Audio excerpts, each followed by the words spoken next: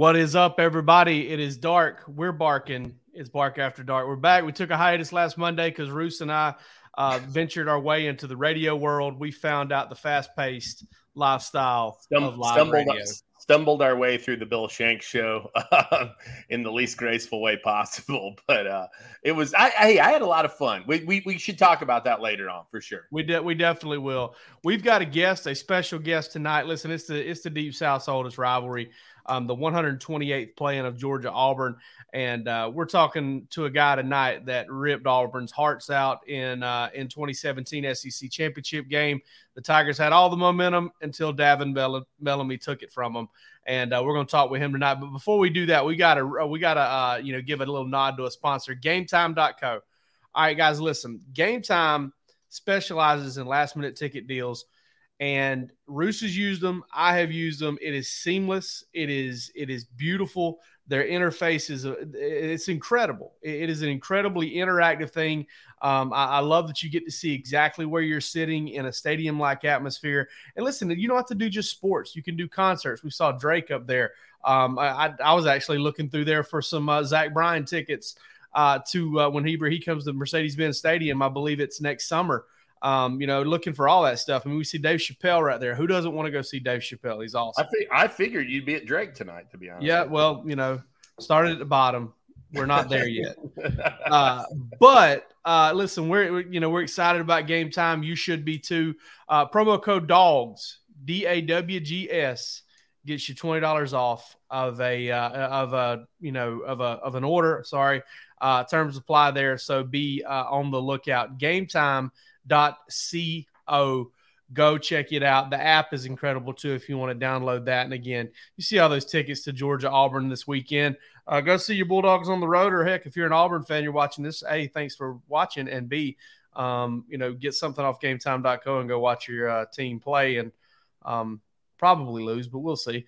All right, let's get Davin Bellamy on here, man. Hey Jake, how's it going?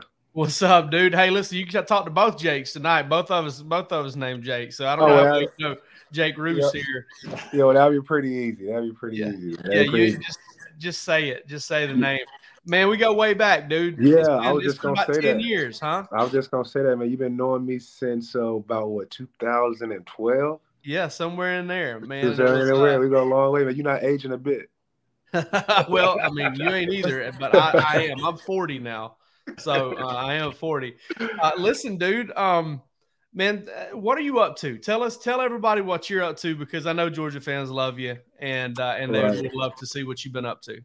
Man, I just finished. Well, I didn't just finish it, but the last time I played football was, in the XFL with the DC Defenders. I finished with 9.5 sacks in 10 games.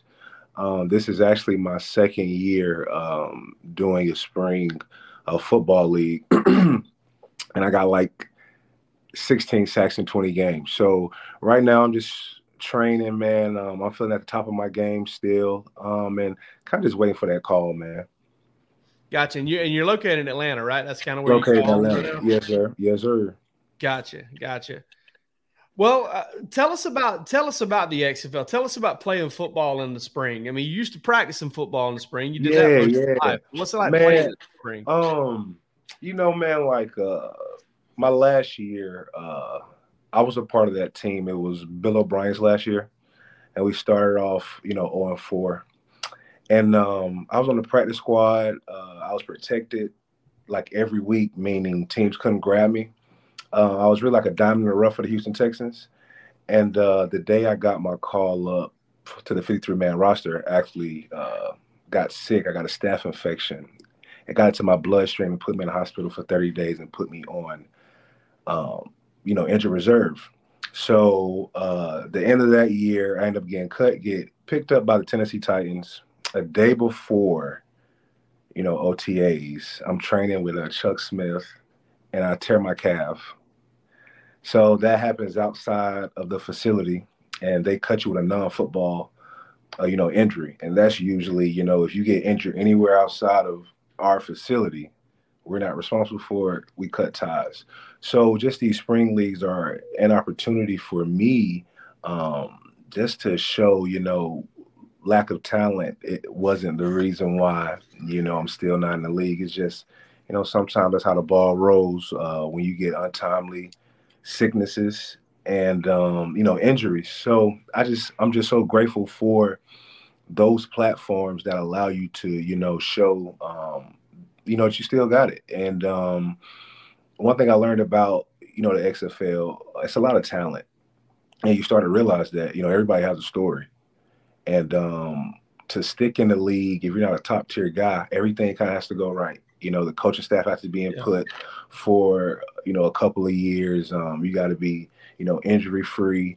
And when you look at those spring leagues, when you look at guys who can definitely play at the next level, it's just that, sometimes the cards weren't, in their favor. So, but it's high competitive football. And me and Leonard Floyd was making a joke. We was hanging out this past summer, and I was like, bro, like, my seasons are 10 games. I'm like, bro, in 2 seasons, that's 20 games. I got 16 sacks. I think if I line up on the opposite side of you, I think I can go sack for sack, with you. And we was making jokes about that. And but I just, say that to say the only difference in those leagues are there aren't guys like that. There aren't the $80 million guys in the, XFL. There aren't the Patrick Mahomes, but the bottom of the 53, those guys could go and, switch at any time. So it's good competitive football, man. And I loved it. I loved it, man. Yeah. Davin, I mean, just the opportunity that provides for guys. I mean, it's a different thing, right? I mean, it's, I feel like, I feel like guys are lucky to have that now. For sure, no doubt. They always had the opportunity to do. So, I guess if you were speaking to some young guys, who are, currently playing and maybe their NFL, things don't happen, or maybe they run into some hardships like you did or whatever, right. How important is this opportunity for you, and how important can it be for other guys moving forward? It's definitely important. And I think the most thing that it really what I would tell people is, don't care what other people think. If you got a dream, and this is not just in sports, if you got a dream and you feel like you need to achieve that dream, you do whatever steps that you got to do to achieve that. Don't let, outside noise of people, opinions deter you from doing what you want to do. Because, I talked to a lot of guys that kind of had the same problems that I had, with the untimely, injuries. And they was like, man, I just can't see myself playing anything else besides the NFL, man. People are going to look down on the, on the XFL, on spring leagues. But, if you're trying to achieve a dream, man, to hell with them. Who gives a shit what they got to say? You know what I'm saying? And it kind of just teaches you to put one foot forward and just keep going. Like my first year I did the USFL, and I remember the week 1 of the USFL season, I had 4 sacks, 3.5 tackles for a loss, and 7 tackles. And everybody was like, whoa, right? And I ended up finishing that first year, all USFL. I missed 2 games. I had 6.5 sacks in 8 games. And everybody for sure thought an NFL call was going to come then. It was my first year out of the league. I was just in the preseason with the Chargers, and I just put up this tape showing I can get to the quarterback. Everybody thought, okay, the NFL got a call, and they didn't. So, I didn't pout. I said, okay, I guess I got to do more. And I did the XFL, and once again, I was voted first team, all XFL. Now I went from 6.5 sacks to 9.5 sacks in 10 games, and I still haven't gotten a call. But just keep going, just keep going, and that's how I feel about it. And if the call doesn't come, I'll go and get 20 sacks in 10 games next year, to where you can't deny me. So I think that's what I would tell guys. If you want to get to that next level, somebody has taken your same story and made a success out of it. One of the guys from the spring league is Turpin from the Cowboys. And this is a guy who played in the overseas league in London, played in the Arena League, the first XFL, played in the Fan Control League, and then he played in the USFL, and then he was, all pro. And this guy is small in stature. So his odds are stacked way against him than mine are. So, just looking at stories like that, and I want people to look at my story when I make it to the next level, and also back, to the next level, and show that I can play, at a high level, man, that, they can look at me and say, you know what, just keep going, just keep going. And it's I would say probably too for you, man, it's nothing different, right? I mean, it's kind of been this way your whole career, hasn't it? I mean, Yeah. it's like, you came from Chamblee, which is not exactly a known football powerhouse. I mean, you come on, you're fighting for playing time, you get it, you're competing there.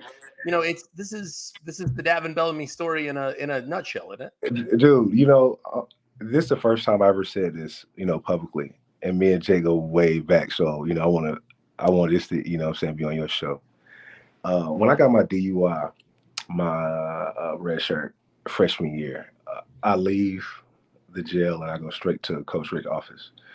Leonard Floyd was there, Jordan Jenkins was there, and Lorenzo Carter was coming in the following year. And I was a red shirt. And I remember Marguerite told me, "You'll probably never play here because of one, I think Jonathan Taylor had just gotten arrested. It was just like the strings of the arrest, and then boom, here goes this one." And I think he was just over the second chance part, how many was rolling. And he said, "You'll probably never play here." And that camp, this was the old school camp too. This one we had, this was Pruitt first year. So we had like 26 days of camp, dude. And every morning, Leonard Floyd was my roommate, so he can attest this. Every morning I had to meet Coach T on the track stadiums at 4 a.m. or was it 4 a.m.? I had to run 40 stadiums and make it to breakfast to start the camp schedule at 6. And crazy enough to believe, I did that for about 20 straight days. And some of the strength conditioning coaches were like, "Yo, coach, you got to chill out. He can't."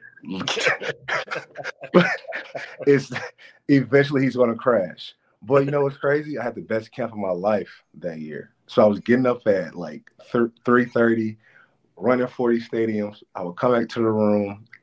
Leonard Flo was just getting up to go to breakfast. I would shower, go to breakfast real quick, start the schedule. And I had the best camp of my life. And this before Coach Smart of course I had Coach Smart and that chop wood, carry water thing I didn't know about yet. But when I think about on it, I had to take every single moment time by time. Because if I looked at it on a bigger scale, I probably would have I can't do this, I'm going. So I was like, you know what? I got stadiums. Let's wake up. Let's do the stadiums. All right. Box check. Let's go. Let's go to meetings. Okay, box check. Let's go to practice. Box check. I had to continue to do that. And I think that's when everyone, my teammates, everyone in the facility was like, you know what? This guy wants to be a Bulldog. He's manned up from his mistake. He's endured more punishment than the mistake needed to be, and let the football gods take care of him. And yeah, man. So this kind of been my story for a while, man. So I'm just used to it. You just got to keep going. Was there any other interaction with Coach Rick after that? Any kind of hey, you did it, dude. Honestly, no. Really? No. I just kept it internal. And good for you, man. Yeah, for sure. Yeah. So that was yeah, man, it's been my story. So man, you just gotta keep going. Right. Coach T trying to put you on the news is what he's trying to do. Get you on the bottom line of ESPN. Davin Bellamy rushed to the hospital, something like that. He's trying to get your mom up there just dotting his I. Dude, man, but if you do the crime, you gotta do the time, and yeah. And that was a silly mistake that I did, and I had to own up to it. But I just hey, listen, you're talking to a couple of downtown Athens vets right here, lots and lots and lots of times. Bad decisions get made. Only way I avoided it was I lived within walking distance. That was the only way. Good. I mean, I would have been good. Hey, never got one, but I was in the car for one in the passenger seat. And I don't know that I've ever told anybody this story either. So a friend of mine, we went downtown. It was during the NCAA tournament one year. We had been watching. It was on the Saturday, first Saturday of the NCAA tournament, basketball tournament. We've been playing, just playing beer pong all day long, doing all that thing. And then we went downtown and we just kind of stayed at it. And one thing led to another. And my buddy was like, I can drive. I'm good. And, I'm not in any sort of good judgment to be able to say, no, you're not. No, you're not. So I just go along with it. I get into the passenger seat. He backs into a car just like barely, just like bumps it. And there's an officer like watching everything. All right. And so pulls us over. He starts doing the sobriety test. I'm sitting there like, like, please, please, please. And all of a sudden the police officer comes over and goes, hey, we're taking your friend to jail. And he handed me the keys. And he said, He said, hey, why don't you climb over here and put that key in that ignition and pull it over there in that parking spot? And I was like, no. Nope. Not doing that. I did have good enough judgment not to do that. So he literally tried to entrap me. But I did not get got that night. So that was a good night.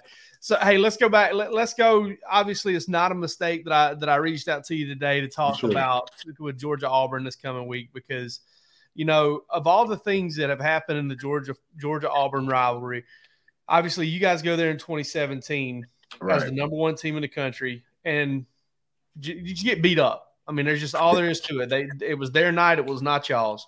Right. Take me back to, not necessarily during that game, but take me back to like right when y'all walked off the field that night and what changed between then and that next game.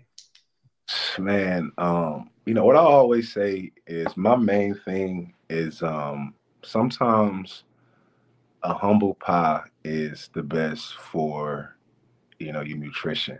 And I think with that roster that we had, who's the number one team in the country, rock stars at the time, everyone's getting attention. Coach Smart did a great job of making sure, no one got, complacent because practices actually got harder. You know what I'm saying? And we went into that game actually beat up. And I remember my hand, man, my thumb, dude, I was just in so much pain going into that game, man. And a lot of us were because we were practicing so hard in a grand scheme if he didn't want us to get cocky. So practices got harder. And, we're going into that game and we knew we were going to get, everyone's best shot. That's what we asked for. But going into that game, everything was just going their way. The crowd was rocking.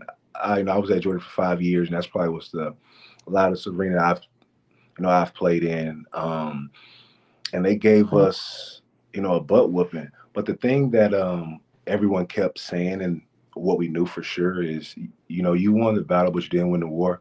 We'll see you again.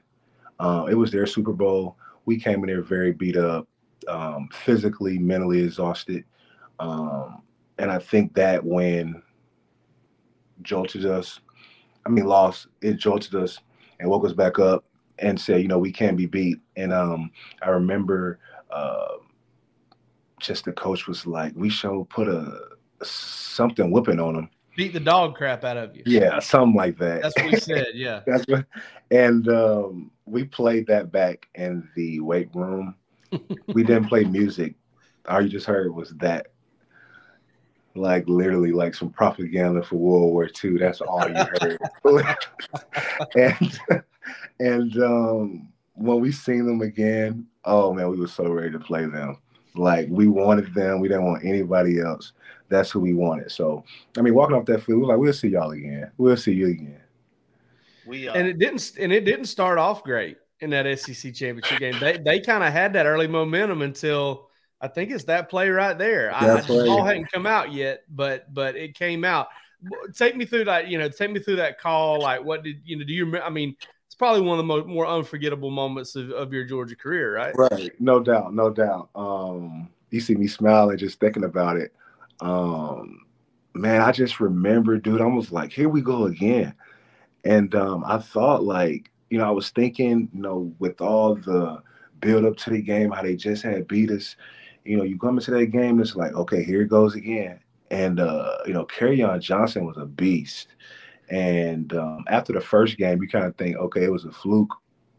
But then he came out early and he was running the ball on us again. I was like, okay, maybe this isn't a fluke. Maybe, Kerryon Johnson's just that guy and they have our number. And I forgot what the call was, but Zoe was the more athletic defense end. So he was lined up to the field. And we had a simulated pressure where I go to the boundary, which is the short side of the field. And I just rush high, and Lorenzo Carter kind of spies. And that illusion to the quarterback, if you're facing the defense, if you see one guy rushing high, you feel that pressure. And naturally, your eyes go here. But if this defense end is dropping, that edge looks shorter. So you think it's an escape route that way, which makes the boundary rusher able to rush high, and you don't see him coming. So it worked, perfection because, Stidham was known for, he kind of had hurt us a little bit, with his improvisation. So we knew we needed a spy on him, and we knew he was kind of scrambling to pass the ball, not scrambling to run. So that illusion kind of worked out perfectly. But the crazy thing about that play, somebody's wide open in the back of the end zone. So if I don't get to him, so I guess your play is only as good as the players, because if I don't get to him, that's a touchdown in the back. And I remember, and the only reason I know that because I run off, and one of the defensive coaches was like, "It was somebody in the back of the end zone wide open. You saved it." And man, I think right there we went on like a 21-point run, man. That was and the dome was rocking, man. The dome was rocking after that. Yeah, it was 7-0, and then y'all scored the next 28 after that. I think y'all came down and y'all hit Nauta in the end zone to tie it up.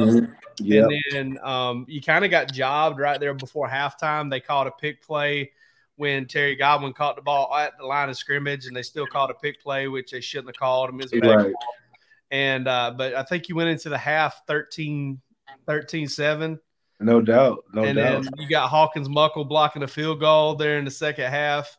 I don't know if you ever heard the story on how he ended up at Georgia, but that's another good one. Georgia didn't even know who he was. Pruitt shows up at the high school to recruit like some young dudes like AJ Terrell and Nigel Warrior, and he sees this dude in the hallway, and he's like, "Who the hell is that? Who's that? How Who's that? Who is that? My God, asparagus." He knows. See, he knows. That's he sounds just like him. Yeah, dude, we had a whole show where we talked about Pruitt during camp one year, where he would just say stuff like he told Jarvis Wilson. The coldest shit he was like, shit ever. You know this. Like, yeah. Jeremy Pruitt would say the coldest shit you have ever heard to somebody. Shaq Jones was the one I remember. And he said, "Shaq, I will send your ass back to Daytona if you ever do that again." I mean, just like, God on. He told Jarvis Wilson, "Man, if you keep getting your weight under you like that, you see over there, that's number 27. That's Nick Chubb. He'll hit you in the mouth and run out your ass." And he was doing this with the media out there. Dude, one time, I remember before we started getting the Chick-fil-A for breakfast, we used to just have like a little grab and go of some just breakfast sandwiches thrown together. And then inside the locker room was like some breakfast bars or some peanuts or something.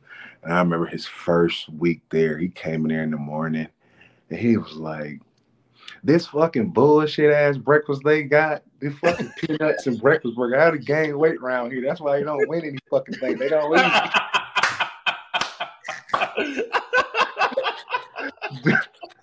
Dude, he's like, "What?" That was hilarious, man.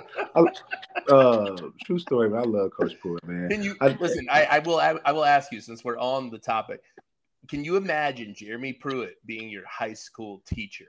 Like, dude. I mean, he's back in high school teaching in Alabama. Can you imagine him being your high school gym coach like that? You imagine being a fat kid running the mile, dude, with Jeremy Pruitt yelling at you? This is my question, though. Did he choose to go back to high school to kind of start back over? I know he could at least got another job at some division level, or did he want to go back to high school? Well, No, he got to show cause. Yeah, he got a show cause penalty. I don't think he's got to do anything. That man's made a lot of money. He's made a lot of money. Yeah. You know, I mean, and I don't think he doesn't strike me as the kind of guy that's just going to the Bahamas every other weekend either. Like, I mean, that is true. He got to be around the game. Yeah. So, I mean, yeah, I think it's just kind of a voluntary thing there. And listen, I love that. I had great interactions with the guy. He used to, I used to talk to him after losses a lot of times. In 2015, I think I talked to him after basically every loss except the Tennessee game because that was on the road. But he called me after the Alabama game that year. And we talked. I mean, I liked him just fine. I mean, it was sucked to see him get in trouble at Tennessee and all that stuff and it fall apart on him like that. But he just a phenomenal football coach. He understands ball, man. Dude, man. And honestly, you know, Coach Smart's the best coach I ever had. But I always tell people, you know, Coach Pruitt doesn't get the credit for the help and the turnaround. You know, he was the first coach of that Alabama tenure to come in. I mean, you got to admit it. We have taken a little bit of their way of life and brought it over to here because it's a winning formula. You see what I'm saying? So everybody has. Everyone has. Yeah, you know, has.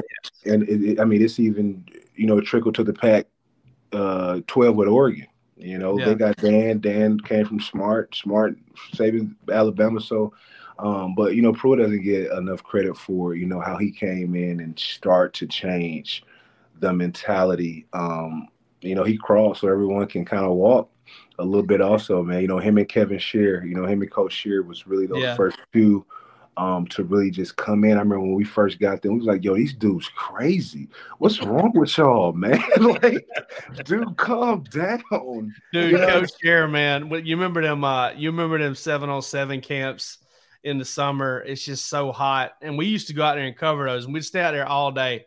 And I had knee surgery. I think I'd had quad tendon surgery. No, it was my ACL surgery. I had an ACL surgery earlier. I'm standing out there like in Sanford Stadium, 707 finals, and Sherrick comes over and stands beside me, and I look at him and he goes, I got to get the fuck out of here, man. My back is killing me. And I said, dude, my calves are like, I've got cramps in both calves right now. Right. He goes, but I said, but you know, we can't do anything, right? He goes, man, I ain't finna let these kids see me act like an old man out here in front of everybody. That's how he's just, I mean, but you could tell he was sitting there with that stoic face and his sunglasses on, just right there with, you know, just watching straight ahead. And you could tell he was just counting. He was like, all right. He's looking up at that clock, like trying to get that 707 game over with so he could go home. Stone Cold Steve Austin, man. He's talking Stone Cold Steve Austin. He wanted his first thing he's always say, I want the outside linebackers to be bad motherfuckers. I was just Davin, I got to ask you. You mentioned, you know, Pruitt and those guys and Alabama and everybody taken from those guys, but in a large way, man, like you coming back and you guys kind of setting the stage for what this Georgia run has become. You know, that was so key in all of this. Can you just talk to me about like the pride that you guys take in that, especially you, and then also too, like, you know, what it's like to see Georgia on this level right now, man. Right, no doubt. And it's honestly crazy, you know, because all of it started in a comm class. Me and Sony Michelle had the same comm class. And honestly, my redshirt junior year, I had kind of like checked out, man. I was kind of just ready to be like, you know, how really best can my draft grade go from here, going into my fifth year. I'm getting older. If I'm going to go low round, undrafted or whatever, I'd rather do that a year early than a year later. Just because of the little age thing, you know, in the NFL. And I remember I was talking to Sony. I'm thinking Sony was leaving, and we're in the back of the class, and I'm like, yeah, man, I'm out of here, bro. And I said, what you think about doing? And then he was like, oh, I'm staying. And I knew for sure in my head that Chubb was leaving. And then I was like, so you think Chubb's staying? And he's like, no, yeah, Chubb's staying. I already talked to him. And me and Zoe kind of already knew I was checked out because me and Lorenzo was like roommates, and at the last minute, I think Zoe was like, "Man, yeah, I want to come back." So it was like, let's do it.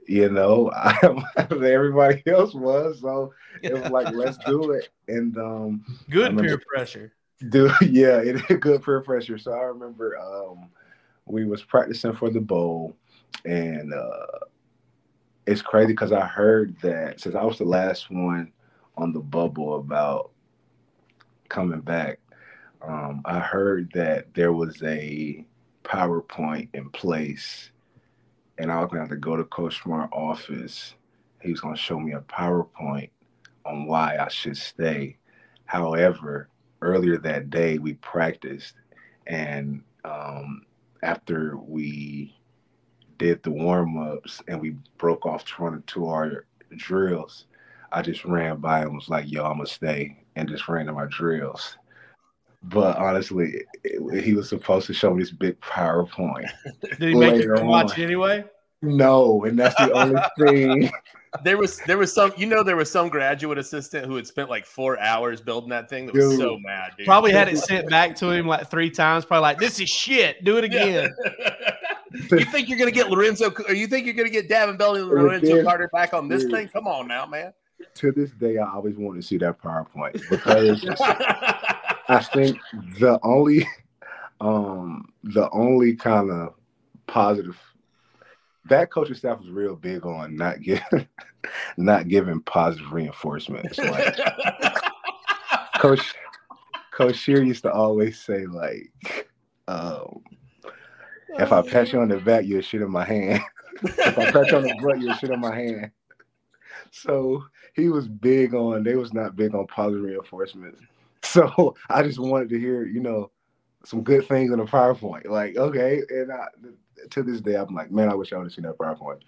I did want to bring this up earlier, because it tells me a lot about you that you have so many nice things to say about Coach Pruitt. Because, I mean, Coach Pruitt didn't want. I mean, if I remember correctly, Coach Pruitt didn't want you at FSU, and the day he got hired, you tweeted, "Hey, Coach Pruitt, we meet again." Like, yeah, I do remember. That's the reason you didn't end up at FSU, right? Yeah, remember it was Coach Elliott was the D-line coach. He left and I think went to Kentucky or something. And Coach Pruitt came in, and they was kind of going away from the speed on the edges to bigger, thicker guys, Alabama style.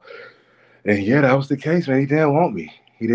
So he ended up playing for him anyway and loved it. Cool. Yeah, likewise. Yeah. No, I mean, how cool though is it, Davin, to see it like all kind of come full circle from? Oh yeah, oh yeah, man. Just to watch. I was watching Jordan Davis. Just a few minutes before I don't recall DeAndre Swift. And those guys took it, that class right after us took it to another level. And, when we see those guys, man, when I see Jordan Davis, I saw him in Buckhead, last year during the offseason, and he was calling me, man, you the GOAT, man, you the GOAT. And just to hear that from those guys and just remember after the national championship game, Swift, who was a freshman at the time, him wanting to take a picture, for his memories because I was leaving, and just to see, where those guys took it to where they are now. And still a lot of those guys, like Monty Rice, they still reach out to me, they're in the, NFL because of that leadership and also that just mentality we put into them. And I think the best thing about that last class was we showed that you could still have fun with it, but not go over the top. Remember, so I think the big problem with kind of the sports world right now is Colorado's trying to find that balance of, okay, you don't have to be too traditional. You can have the rappers at the game, but it doesn't have to be, the hip hop awards, or you don't have to do an interview with, it's finding that balance. We had the Migos at the game, but we also found that balance. So we showed those guys, you can still have fun and have that flamboyance to you, but also we were hard nosed. And just see where they took it and where the program is now, man, going on a three-peat. When we won the SEC championship, that was the first time we had won it since what year? 2005. Yeah. Yeah. And It's been 12 years. dude, and then we go to the national championship and we lose, and then just to see now Georgia on a three-peat, dude, Yeah. and this all has been in a 6-year span. Yeah. And they always say, the best way, we are remembered through how we impact people. You know what I'm saying? That's why, like the Mamba mentality, even though he's passed on, he's a mortal being because of what he left here. On a smaller scale, that class that decided to come back, it left an energy, it left an expectation. Because once those guys like Stokes and all those young guys, that was on that team, that was enjoying the ride, they seen like, okay, I like being treated like a rock star. I like, everything that comes with winning, everything that comes with the number one team. I don't want to go back to nothing else. And you see that, and now they've taken it going to another level where everyone wants to come in. You don't want to be that team that's not those guys. So just see where it is now, man. It brings joy to my heart, man. You mentioned Eric Stokes. I mean, I can't ever think about him when I think about maybe he's the nicest person in the world. Like maybe that's like one of the sweetest dudes that's ever lived because dude, he used to just talk about it, like we used to make fun of him a little bit in the media, not make fun of him in a bad way, but it was like all of his teammates were phenomenal and all of his teammates were the greatest ever. Like he was like, hey, so what are you seeing? Oh man, he's phenomenal. He's the greatest ever. Right. He's the greatest kid I've ever seen. And everybody was the best. He's just one of the nicest dudes I've ever run up with. Mm-hmm. I wanted to ask you, because we're going to get to some questions here that we ask everybody here in just a second. As a Bulldog, as a guy who bled, sweat, cried for 5 years at Georgia, who on the schedule, because the schedules are about to change, who on the schedule was like, I hate these guys, we got to beat these guys? Did you feel like who was that team for you? A lot of people would think it would be Georgia Tech, but it wasn't. Towards the front end of my career with Mark Richt, because I played for both coaches, which was also very unique.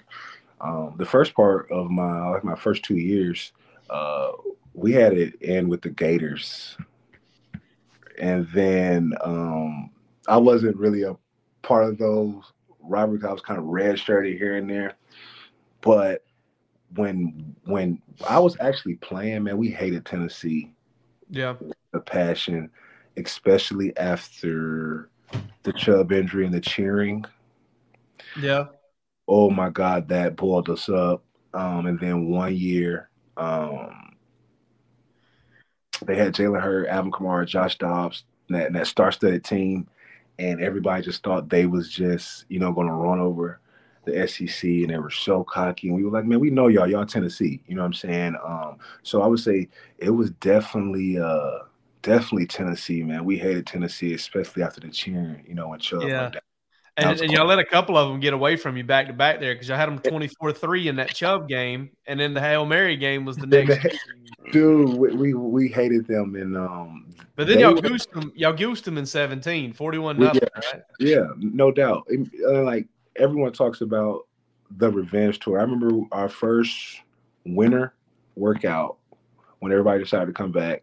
We had a whiteboard in the weight room, and then I went into the weight room and I wrote revenge tour.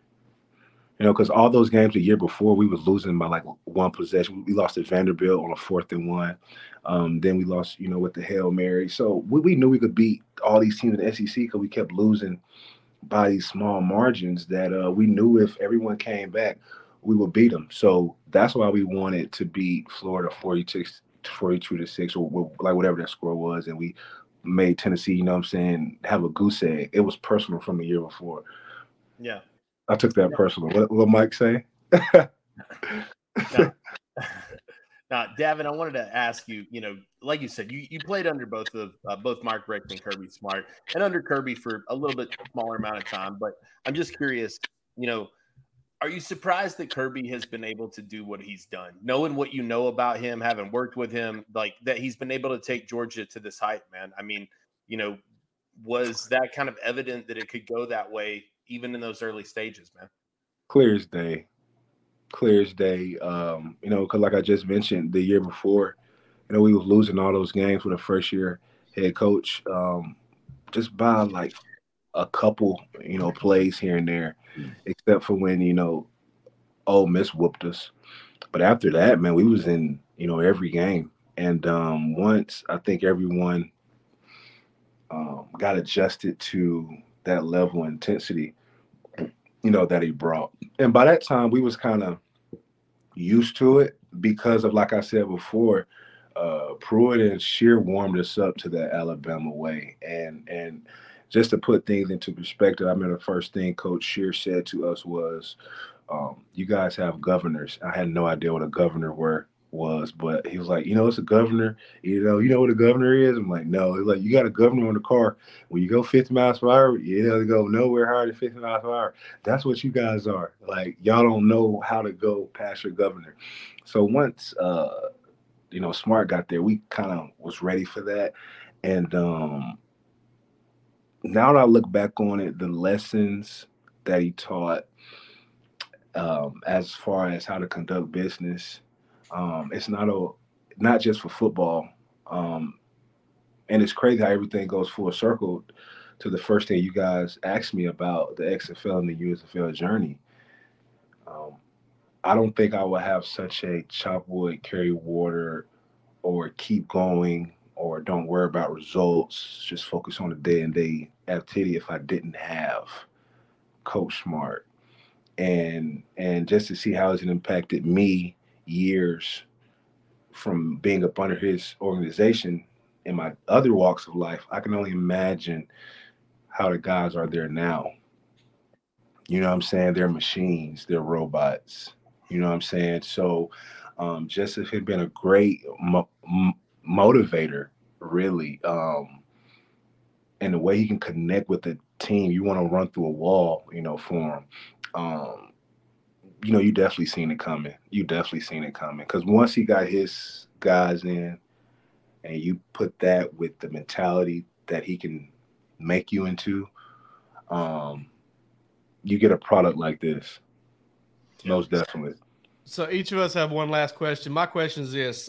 You're having an out-of-body, you die, right? You have an out-of-body experience and you get a chance to plan your own funeral. Somebody's fitting to send you off, all right?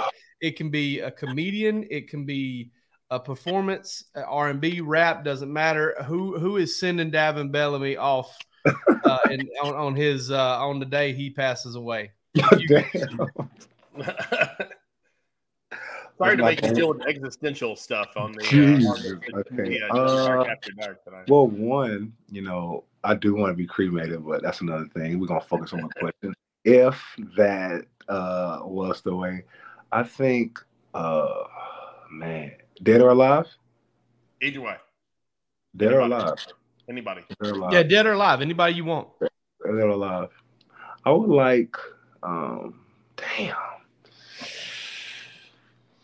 Hey, you can even pick somebody to eulogize you, right? You can even pick somebody just to go up there and talk, like somebody to just go up there and say nice things about you.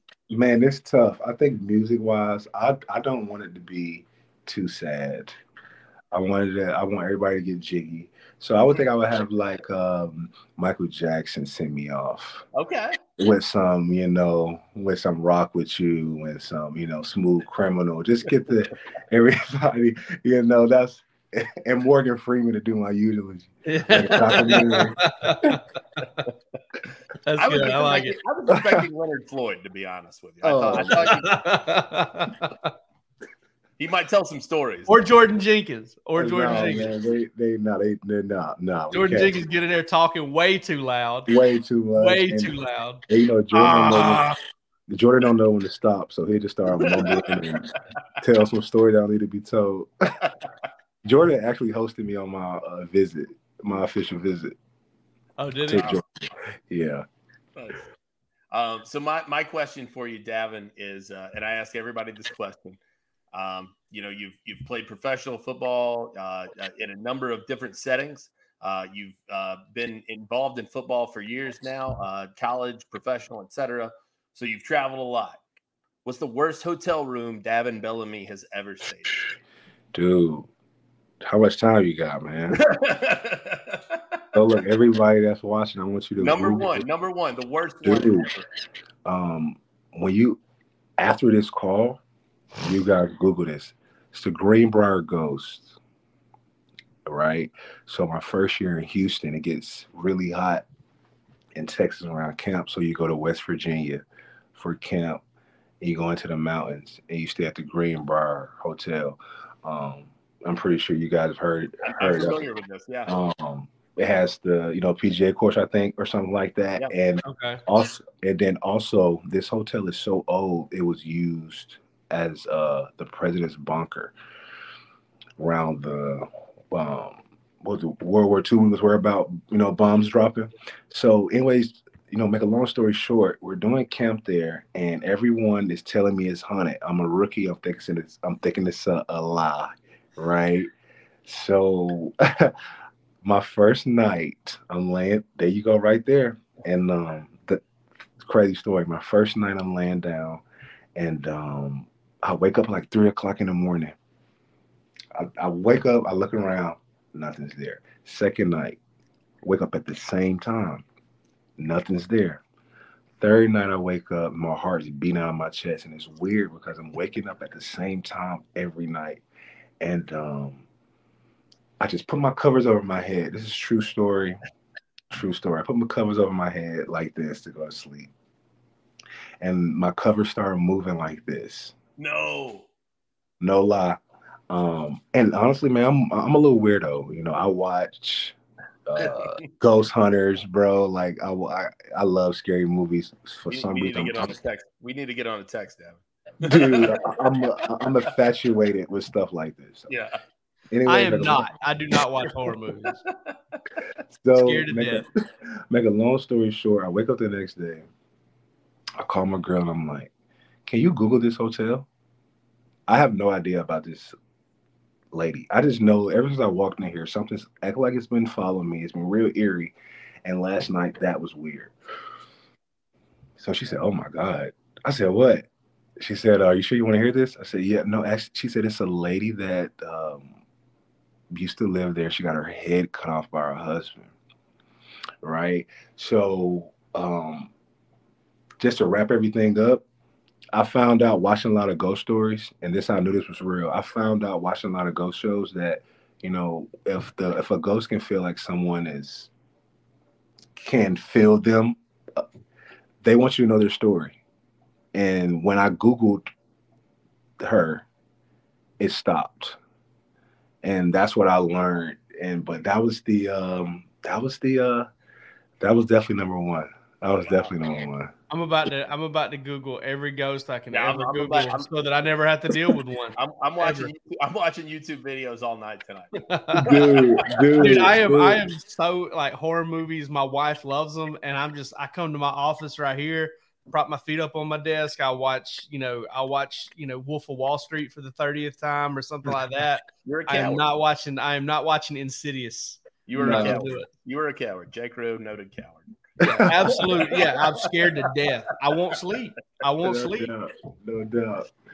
Dude, hey, man, this was so much fun. It will not be the last time we do it for sure. We definitely need to come on and do this again because I'm sure there's a million more things to talk about. You are amazing, and we really appreciate it. And good luck with everything, man. I hope you stay healthy during your training and everything like that. Blessings on you. Man. Thank you, Dad. I really appreciate you guys for having me. Thank you, man. Hey, thanks for coming on, dude. No. I think, listen, no offense to Dean Legge or Bill Shanks. That's our greatest The Bark After Dark guest, in my opinion. That was an absolute blast. The Pruitt stories alone were worth the price of admission, brother. There's nothing. No wonder they can't gain weight. Yeah. Oh, my God. Now we know why Cher was so upset about John Ledbetter not being able to gain weight. All right. Speaking of gaining weight, listen, if you buy bird dogs, you're not going to have to worry about that because they're a little flexible. They're a little stretchy. you can get some Bird Dogs right now. They're going to make you look good. You're going to feel good in them. I tell this story every single time that we do this ad read, but I would talk about Bird Dogs even if they didn't sponsor this show because they are so comfortable. I've had mine for years and years at this point, and they just make a fantastic product. They last forever. They look good. They're comfortable as all get out. So get over to birddogs.com, use code DAWGS or birddogs.com/dogs. You can get our discount, which is actually not a discount at all. You just get some free product in there as well. I believe it's the Hydro Flask style water bottle at this point. That's right, yeah. But obviously this promotion has done quite well because there's been 2 or 3 products we've gone through at this point, and people love these things, man. And I get it. I'm a user. It's like Tom Bosley with the Hair Club for Men, man. I'm not only a user, I'm the president, you know? So I love Bird Dogs. I recommend them to everybody. Get out there, check them out. They look good. They feel good. You will too. And like I said, if you gain some weight, I've gone through about 25, 30 pounds in my Bird Dogs, and they've still stayed true to me. So get over, check them out. Like I said, birddogs.com/dogs or birddogs.com, and then use the promo code DAWGS and get your Hydro Flask style water bottle as well when you check out. Over. All right, little Jake on Jake here, and Jake on Jake is going to be our day as hosts of a radio show. And first of all, I got to tell you about the day I did it by myself, the 2 hours. So it wasn't just Bill that was out and we were filling in. We were also dealing with the fact that Bill's main producer. Everyone at the superstations had COVID. Yeah, except for a young man by the name of Bill Boys, Boys. His name, Billy Boys, Bill Boys, William Boys. I don't care. Call him what you want. It was an alias. And listen, let me tell you about old Bill Boys. Okay, he gave it the good old college try. He did his best. But I'll tell you this too: when the day I had to do it by myself, I'm sitting there. I'd done this before. He counts us in, you know, kind of through a little messaging thing called text messaging. And he's counting. I'm expecting, all right, he's going to tell me any minute 30 seconds. He's going to tell me any minute 10 seconds. And I'm just standing here. I'm sitting here just like this, waiting. Can't hear anything. Just waiting. And all of a sudden, I see the text pop up. Go now. And dude, I dive in. I'm like this close to the microphone. I dive in and I'm like, well, the Braves just lost. I mean, I'm talking 100 miles an hour, right?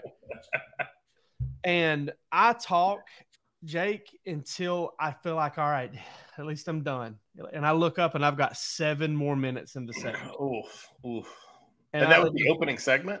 Yeah, opening segment. And I just I'm sitting there trying to start like Googling box scores to give scores around the major leagues or something. Like I am so lost. So I finally catch my breath, and I've got another segment to do by myself after that, right? Before I get into talking to Brent Rollins over at UGA Sports. Maybe I had Brent and then I had another segment, but I had a chance to calm down. And I kind of think overdid it the other way because I think I was talking way too fast and I was just blowing through my stuff, and I didn't. So next time I came up, it was almost like, how is it? ASMR, ASMR, yes. Yeah. Yes. I was, hello, friends. You're like scratching a piece of bread over the thing. You hear that sound? That's the sound of the Atlanta Falcons. You know, like I'm just over there, I'm like, all right, we got to stretch this. I'm almost like looking at the clock. I'm like, all right, I'm gonna intro this thing for like, you know, I'm like, God, I got to gobble up time. You listen, man, live radio is not for the faint of heart. It's just no, I would say not, buddy. It was I really respect that you did it by yourself that day. And I wish I could have come on with you because it was tough. You did come on with me. Yeah, I did, but not in the way that we did it before. But it was tough, the two of us even. But at least you had somebody else to play off of and throw it back on and kind of collect your thoughts for a couple of minutes. And so it was, man, it was an interesting experience. And I will say, look, I'm not, you know me, I think you once said, and I have quoted you many times on this, no one thinks you're a bigger joke than you do. Talking about myself. But I thought we did pretty good. I really did. I thought we held our own, and especially all things considered. Yeah. And we were working with one hand tied behind our back in a big way. So. Well, the first challenge was the fact that we couldn't hear anything that was happening on the other end. So we're doing it on Zoom, and the Superstations, Bill's Superstations is a Zoom all in of itself. And again, we're working with like a first time producer here. And he had that Superstations muted. So we're not hearing any of the commercials or anything like that. Like normally there's like this lead into the show, like the Bill Shanks Show, Braves, Hawks, Falcons. Hour number 2 here on the Bill Shanks Show. We do that part, but so I can't hear any of that. And the reason is because that Zoom is muted. And so not only is that Zoom muted, keeping us from being able to do that, but we don't have any phones. Sure. So we're not able to talk to Josh Kendall, who was supposed to come on to take up a segment, or Brett Beard to come on to take up a second segment. So what we're doing is I'm scrambling the jets, grabbing dudes from On 3, sending them the Zoom link so that we don't have to worry about it. We finally get it figured out toward the end of the show. And my favorite part of the whole show is we took 3 callers in the final segment, and I mean, I'm pretty sure it was unmistakable how big of a dream that was for me to take callers on the radio. You look like a kid on Christmas. Oh man, nobody could see your face, but like I could on the Zoom, and like it was. I could tell it was. You're like, oh, somebody wants to call in and talk to us. Great, that's fantastic. Yeah. I was just worried nobody was going to want to call in and talk to us, but we got to get one of these. Listen, next time we do it, we got to get one of these super engaged producers like Palmer over here, who's got his hoodie pulled up and he's texting with a leg up. He's on Tinder right now. So he's swiping on some girls right now. Yeah. He's firing on the ladies. Yo, Boar's Head's open till 2 a.m. What's up? Golly. Dude, but yeah, the callers, man, like I don't know if you've ever seen the movie City Slickers, but at the very end, he's like, man, I'm happier than a puppy with 2 Peters. Yeah. And that's kind of how I felt at that time. I was so stoked to handle some calls. No, it was sick, man. I had a blast though. It was. Yeah, I can't wait to do it again. I can't wait to do it again and plan it out and just get after it, dude. And I was shocked at how quick 3 hours went. I really, even with all the hiccups, and maybe the hiccups even made it move faster, because like every single second we were just trying to think about like, where are we going from here? Where are we going from here? Where are we going from here? No, it was cool, man. I appreciate Bill having us on. Me too. And I'm glad he's feeling better. He's feeling a lot better. The only reason we went on is because he had COVID. But dude, next time we do it, I'm cooking some stuff up, man. I'm going to come in with some teasers. Yeah. I mean, if I get more than a 24-hour heads up, we can. Like I told you, I'm coming in with like, listen, I'm going to compare the coming up next segment. I'm going to compare the career of Stetson Bennett to a dish that includes ground veal. Yeah, right. I'm going to wear my Pat McAfee like black tank top and just be up pacing around my house like chugging Red Bull and yelling. Yeah, that dude's got some energy, man. All right, listen, we've been at this long enough. We're not going to do any questions tonight, but we will be back with Bark After Dark next week. Next week will not be not next show, but the next show will be a pre-recorded show. Next week we plan on being live. The next show will be recorded, and it will be with John T. Edge, University of Georgia graduate. Yeah, we're linking up with him on October the 2nd, for an interview, and we're going to pre-tape that and kind of put it out a little bit later on. I'm really excited to talk to him, man, because he's got such a great great scope of culture. What's that? That is the next show. Really, is it? October 2nd. Next Monday is October 2nd. But we're going to actually, maybe it's later than that then. It's sometime in October, but I knew it didn't work out on a Monday for us. Maybe it's October 3rd. I'll have to check on that. But that'll have to be a pre-recorded show. We won't be able to run it out on a Monday anyway, simply because. At any rate, John T. Edge, excited to have him. From True South. I want to talk grub with John T. Edge. Yeah, 100%. So, if you like True South on the SEC network, you've ever watched it, John's going to be on with us. He's a Georgia grad. He's an Ole Miss grad. It's going to be a lot of fun to talk with him. He's good buddies with Wright Thompson. Maybe we can get him to dish a little bit on Wright and some of their drinking stories. They actually got in a car accident right outside of Athens years ago while filming True South. I hope that John T. Edge drops stuff on Wright Thompson like Davin Bellamy did on Jeremy Pruitt. To be honest. Or Mark Rick or whoever, because Davin Bellamy came with the stories, man. Davin Bellamy rose up the Bark After Dark power. Tremendous.